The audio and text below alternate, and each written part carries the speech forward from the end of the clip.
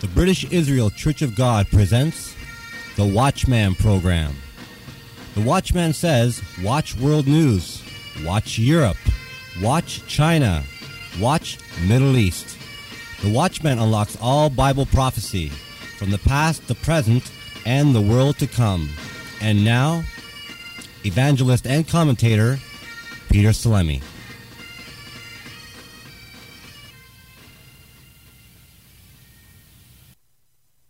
Now, hopefully, when we do get on television, God willing, we are hoping and praying Almighty God would open the door to us that we can go on television and preach the gospel.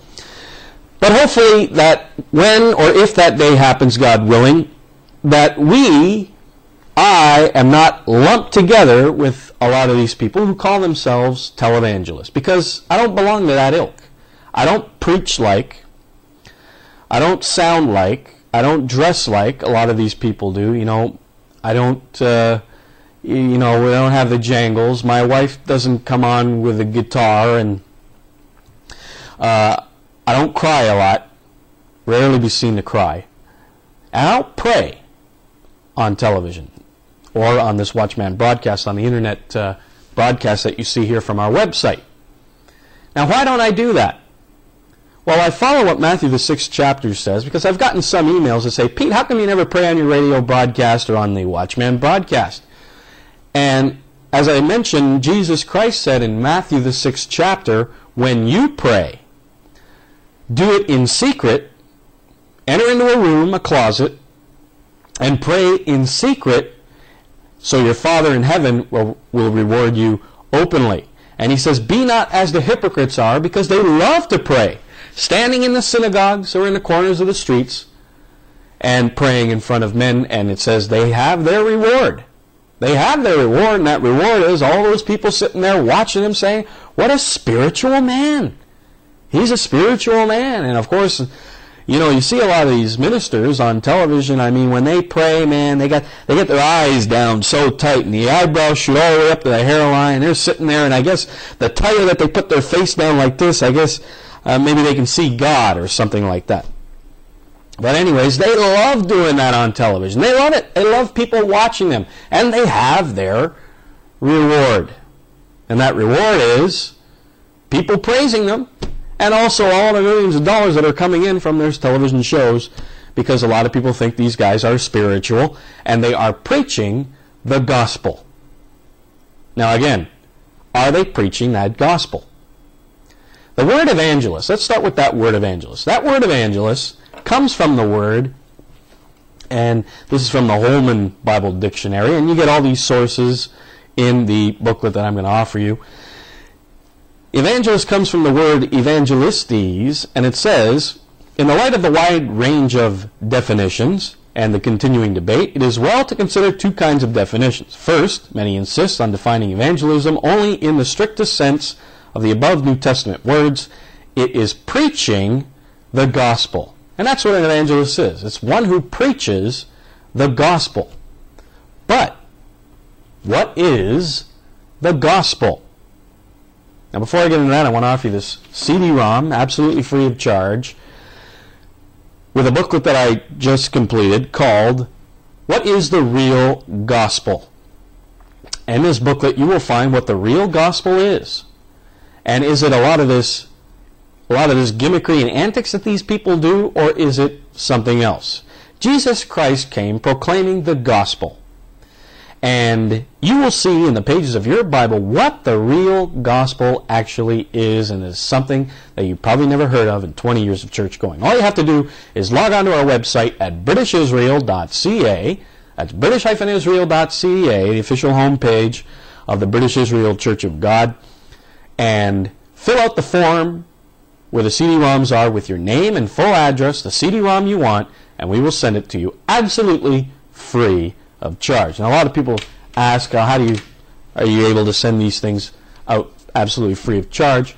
Well, we at the British Israel Church of God believe in the practice of tithing and giving, that people tithe to this work, and therefore we can give away all our literature absolutely free of charge. So this is how we are able to do it.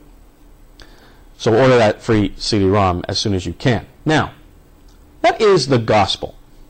The word gospel, all it is two Anglo-Saxon word, God spell, that literally means good news.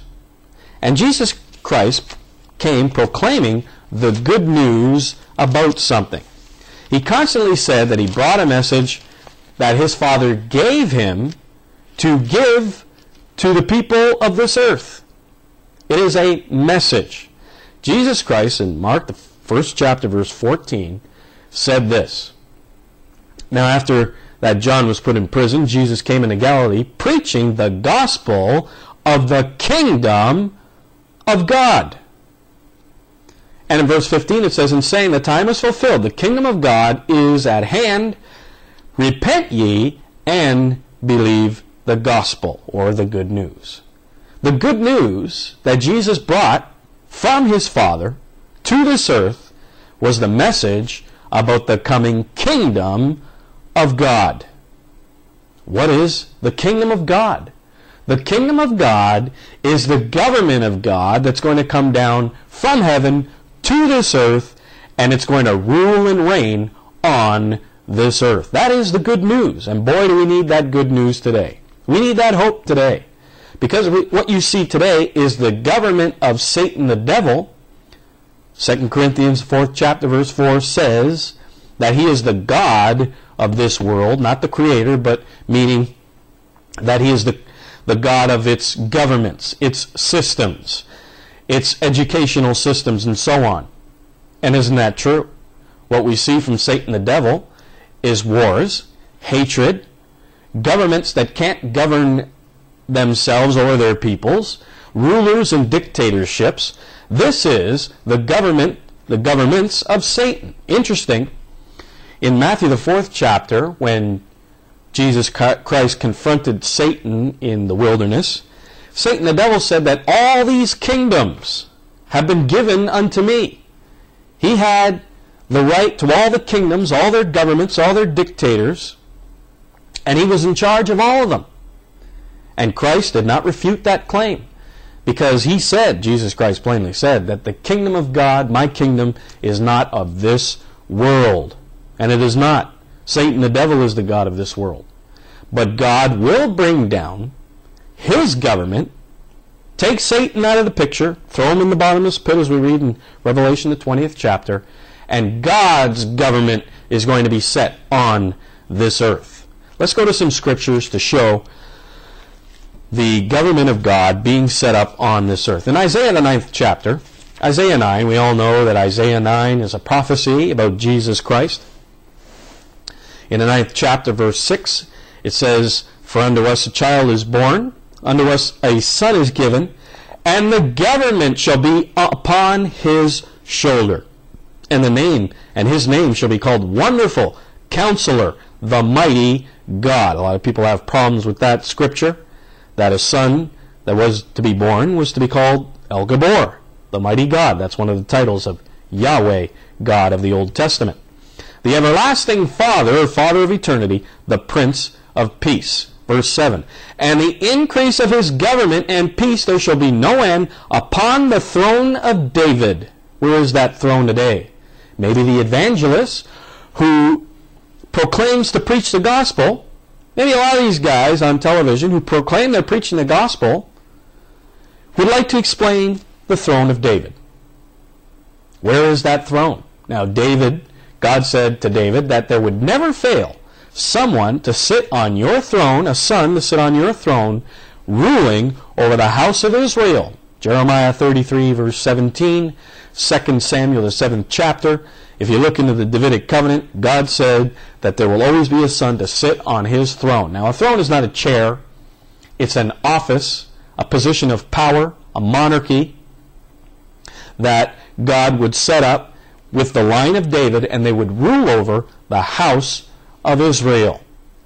Our evangelists would maybe want to explain where that throne is, what happened to that throne after the days of Jeremiah, and what we read in the annals of Ireland, that throne got taken from Jerusalem to Ireland, and Ireland down into Scotland, and Scotland down into England. And Ezekiel says that that throne would be overturned, overturned, overturned 3 times till he who comes whose right it is. And that is, of course, Jesus Christ. And he will take that throne and establish it in Jerusalem, where he will rule and reign on this earth. Our evangelists will maybe want to explain some of these things. If he proclaims that he's preaching the gospel like he is, what about the throne of David? Where is it? And upon his kingdom, to order it and to establish it with judgment and justice from henceforth even forever, the zeal of the Eternal of hosts will perform this. This is talking about a literal kingdom, and it's going to be set up on this earth. Let's go to Zechariah. Zechariah, the 14th chapter. Speaking of the throne of David, Zechariah talks about the king, Yahweh, to be king over all of the earth. It says in verse 9, and the Lord shall be king over all of the earth.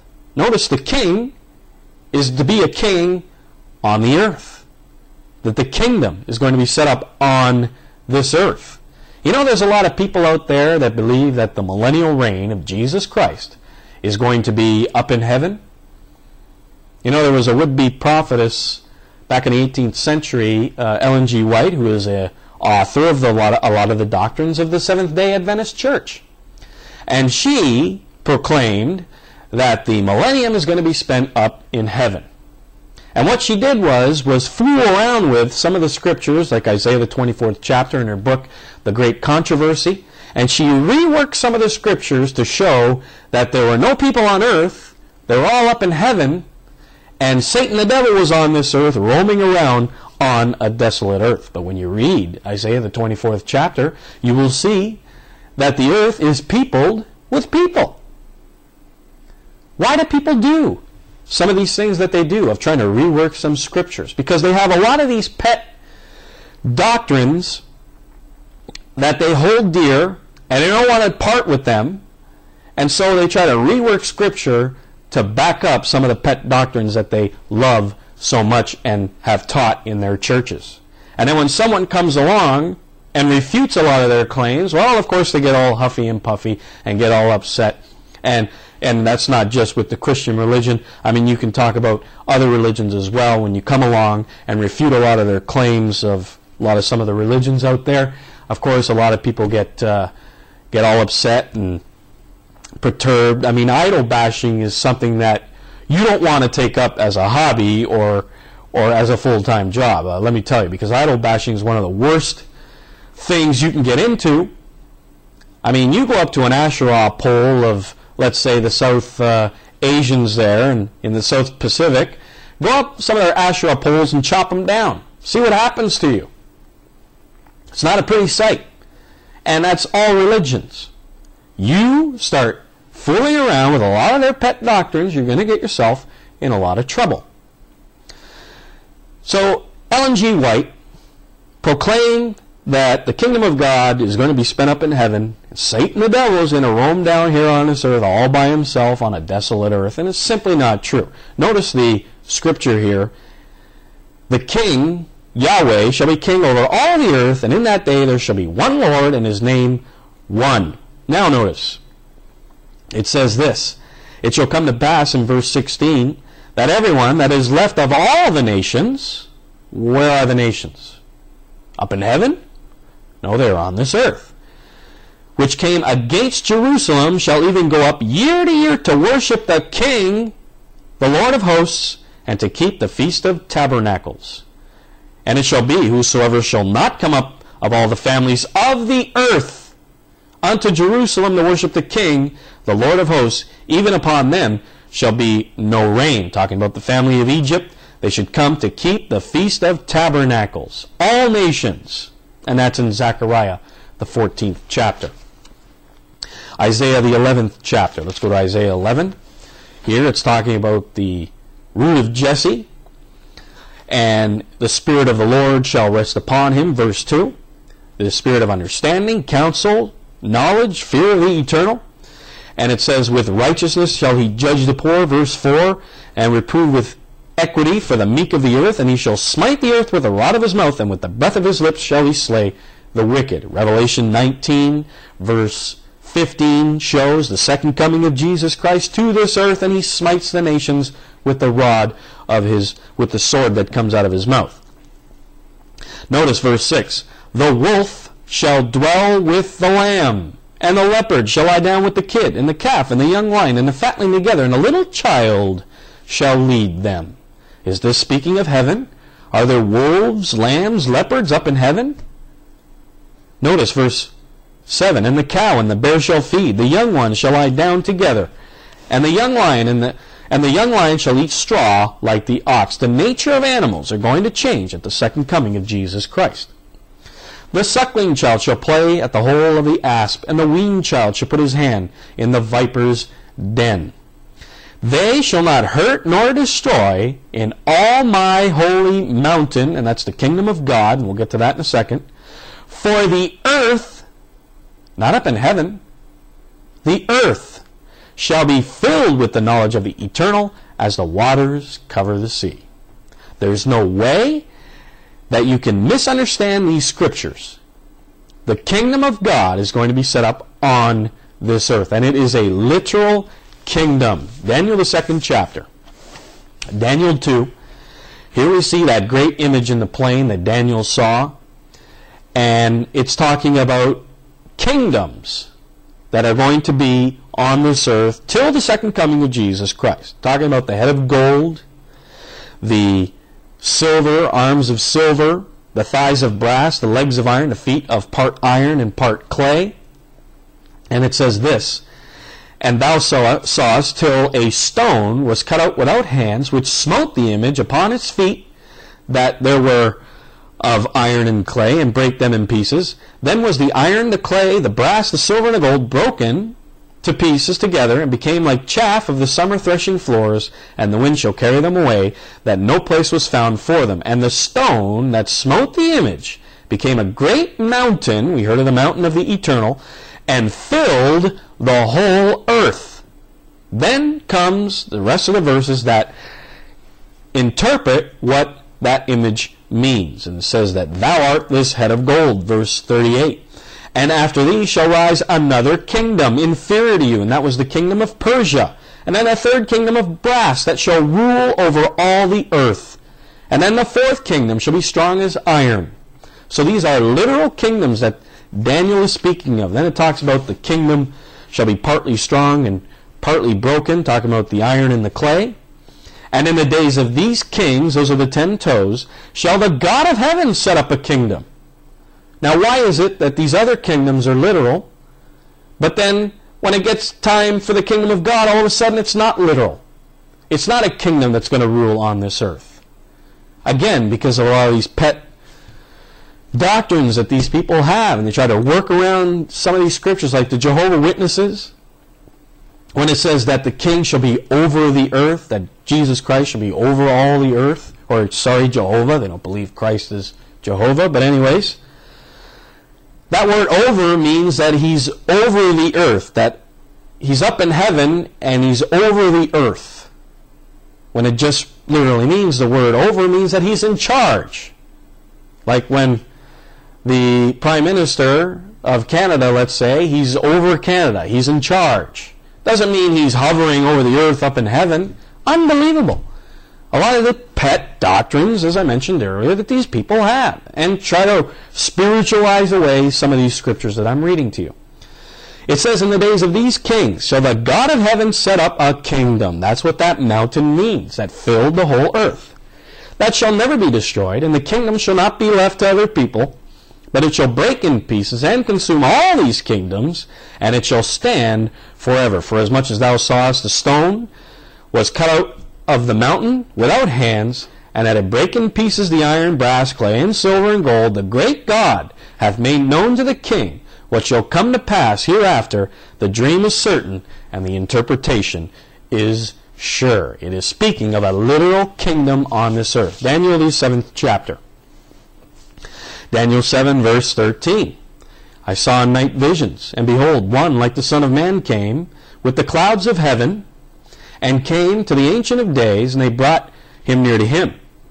And there was given unto him dominion, glory, and a kingdom, that all peoples, nations, languages should serve him. His dominion is an everlasting dominion which shall not pass away, and his kingdom that which shall not be destroyed. So, the kingdom, verse 27, let's just go on with this.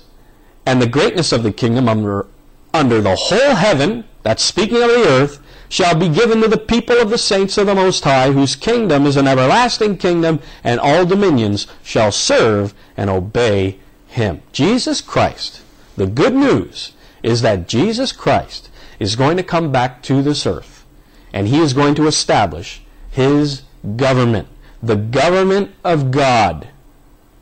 And as it said, they shall not hurt nor destroy in all my holy mountain, my kingdom.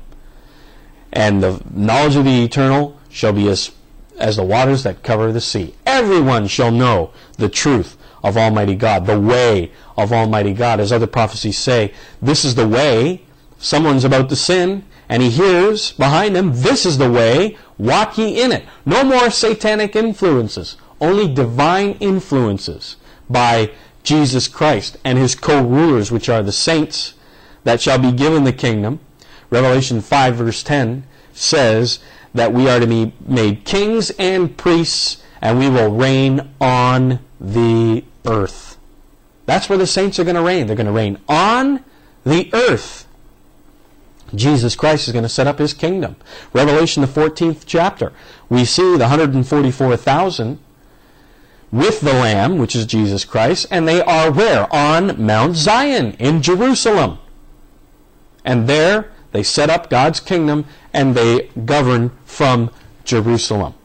Isaiah, the 2nd chapter, shows by what laws God is going to govern. Isaiah, the 2nd chapter, and Micah 4 is a literally word for word from what Isaiah says in Isaiah 2. Let's just turn here. It says in verse 2, in the last days shall the mountain of the Eternal's house, the kingdom of God, shall be established on top of all the mountains, meaning all the kingdoms. And it shall be established above the hills, and all nations shall flow unto it. All nations shall flow unto Jerusalem. And many people shall go and say, come ye, let us go up to the mountain of the Eternal, to the house of the God of Jacob, and he shall teach us of his ways, and we will walk in his paths. For out of Zion shall go forth the law, and the word of the Eternal from Jerusalem. That dreaded Old Testament law that these evangelists say is done away is going to be the way Jesus Christ is going to govern this earth. All nations shall flow to the kingdom of Jesus Christ, the government, and learn of his ways, his paths, and teach all nations the laws of Almighty God. You know, if these guys are evangelists, how come you never hear them explaining and expounding some of these scriptures of what I'm telling you about the kingdom of God? Because that is what the gospel is. It is the good news of the coming kingdom of God. Now you see other scriptures talking about the gospel of our salvation, the gospel of Christ. Well, that ties in with the kingdom of God. You see, the kingdom of God is eternal life that we are to enter into, and what Jesus did, his ministry of dying on the cross and his blood shed for our sins, all ties into what he did for us on earth for us to receive eternal life. So it's all tied into the one message of the gospel of the kingdom of God. Now, there's something deeper, however, than just the kingdom of God, meaning Christ ruling, his territory is this earth, the laws by which he governs are the 10 Commandments. It goes actually even deeper than this. In John the 3rd chapter, it says that for us to enter into that kingdom, we must be born again. Flesh and blood cannot inherit the kingdom of God. The Apostle Paul said in 1 Corinthians the 15th chapter, excuse me, flesh and blood cannot inherit it, that we must be born again. What does that mean? Let's go to John, the 3rd chapter. I haven't thought to mention this, but if you want the booklet on the purpose of human life, order that. That's on our website. You can also read it on our website as well. The purpose of human life. What is the very purpose for you and I to be born on this earth? And that ties into this message of the kingdom of God. It says this, verse 3, except a man be born again another time, because we're born once, but Jesus Christ said we are to be born again another time, he cannot see or enter the kingdom of God. It says, except a man be born of water and of the Spirit, meaning flesh, and the Spirit, meaning God, he cannot enter the kingdom of God. That which is born of the flesh is flesh. You and I, we are born of the flesh. We are flesh. That which is born of the Spirit, the Lord is that Spirit, 2 Corinthians 3:17. John 4 says God is the Spirit. So this is meaning born of God. That which is born of the Spirit is Spirit. 1 Corinthians 15 shows that we are to be changed in a moment, in a twinkling of an eye, that we have a natural body, then a spiritual body. And that we are to be born again into that spirit body. And we are to be born into this kingdom. What does that mean? You know, it's interesting that the word kingdom, what is a kingdom? Now, you heard of the kingdom of Norway, the kingdom of Great Britain, the kingdom of Sweden. What is it? All it is a family of people that have grown great into a nation. And then they have a king there that represents his people, that rules over his people, and they are all of the same family. The kingdom of God, isn't it interesting that the kingdom can also read, kingdom, nation, people are used interchangeably in the Bible, and we show you that in the booklet. Isn't it interesting that the church is called an holy nation, that we are God's nation, and an old prophecy in the Bible shows, can a nation be born at once? Meaning God's kingdom.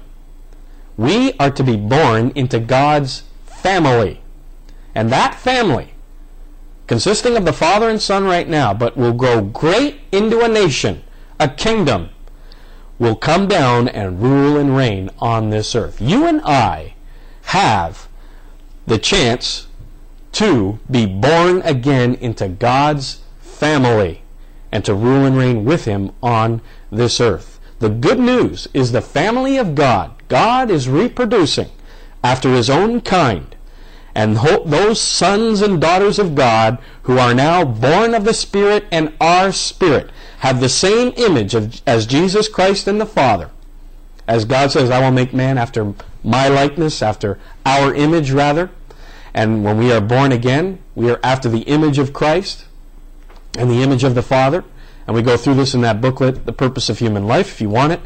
It's on our website if you want to read it, or you can order it by CD-ROM. We are to have the same image as God.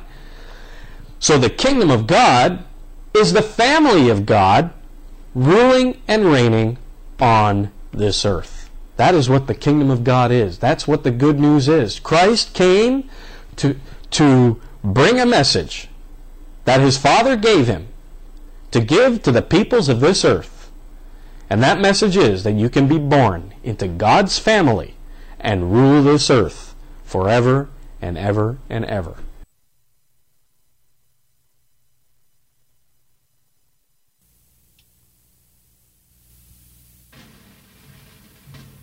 All our literature is offered free of charge. Write to us at British Israel Church of God, 171 West Barbara Avenue, Pahrump, Nevada, postal code 89060.